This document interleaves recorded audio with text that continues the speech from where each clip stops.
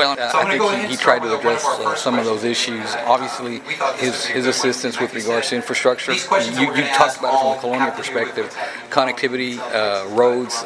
There are opportunities. The problem, from my perspective, is that we're so behind with regards to some of these issues, infrastructure being one of them, the fact that we don't have an interstate, the fact that you don't have enough buses or the resources in order to provide those routes from a bus standpoint, from a sidewalk standpoint, from all of these different issues. These have been compounded generation over generation, decade over decade. It goes back to our inability or the fact that we've been undercounted, and therefore we've never been properly funded to our proper basis. And it was made painfully clear during the last census when it said that Cameron County had grown by 15,000 in 10 years.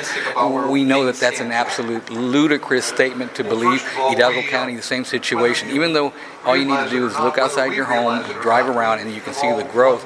But those are numbers and resources that we've not been receiving for education, for housing, for infrastructure, for transportation, for education. All of these are issues that continue to be compounded. We feel we're making a little bit of progress, and I will say that the senator has always been receptive to assisting us whenever we've come to ask him. But it's incumbent upon us to continue to ask, and also to make sure that the federal government does its job to provide the resources that we need here in the valley. But did it concern you at all in that Q&A when he had that remark about, he mentioned two of the recent acts that have been passed by Congress, and he said, we've gone too far, we're spending too much, and this region is looking for those funds from those acts? I would look at it this way. I may not always agree with the senator, and maybe as a whole, the federal government maybe is spending too much on its credit card, but the problem lies in the fact that where they're allocating those resources.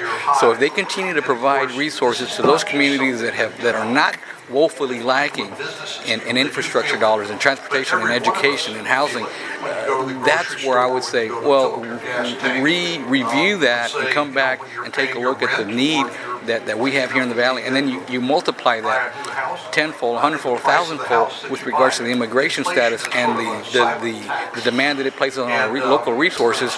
It's just a compounding of the problem. So we always need to be mindful that we may not always agree, but we always need to be willing to work together to find those solutions.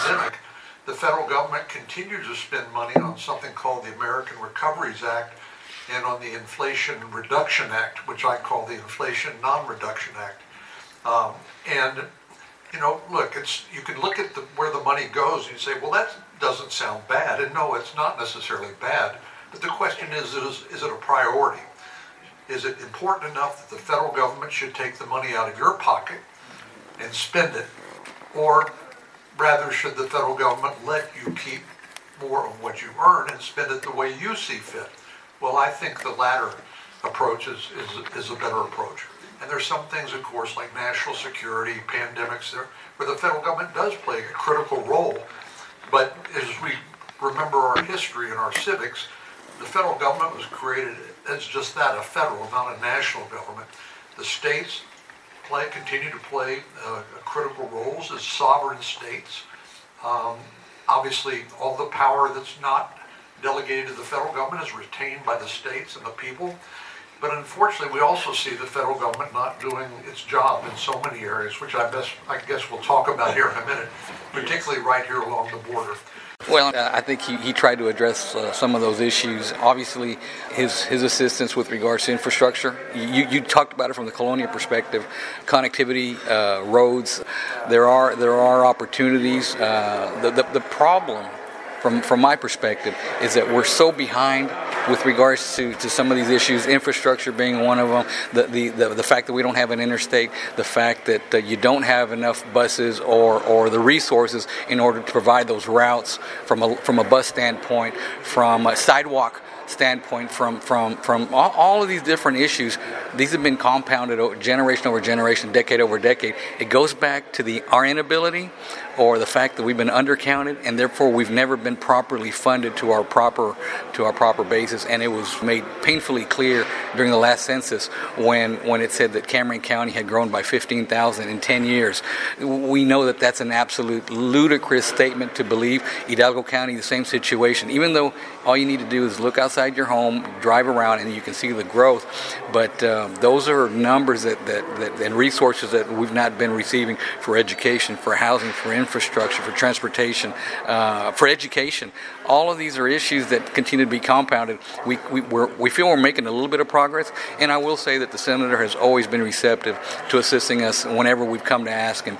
But it's incumbent upon us to continue to ask, and also to make sure that the federal government does its job to provide the resources that we need here in the Valley. But did it concern you at all in that Q&A when he had that remark about, he mentioned two of the recent acts that have been passed by Congress, and he said, we've gone too far, we're spending too much, and this region is looking for those funds from those acts? I would look at it this way. I may not always agree with the senator, and maybe as a whole, the federal government maybe is spending too much on its credit card, but the problem lies in the fact that where they're allocating those resources. So if they continue to provide resources to those communities that are not woefully lacking in infrastructure dollars, in transportation, in education, in housing, that's where I would say, well, review that and come back and take a look at the need that we have here in the Valley, and then you multiply that tenfold, hundredfold, thousandfold with regards to the immigration status and the demand that it places on our local resources. It's just a compounding of the problem. So we always need to be mindful that we may not always agree, but we always need to be willing to work together to find those solutions.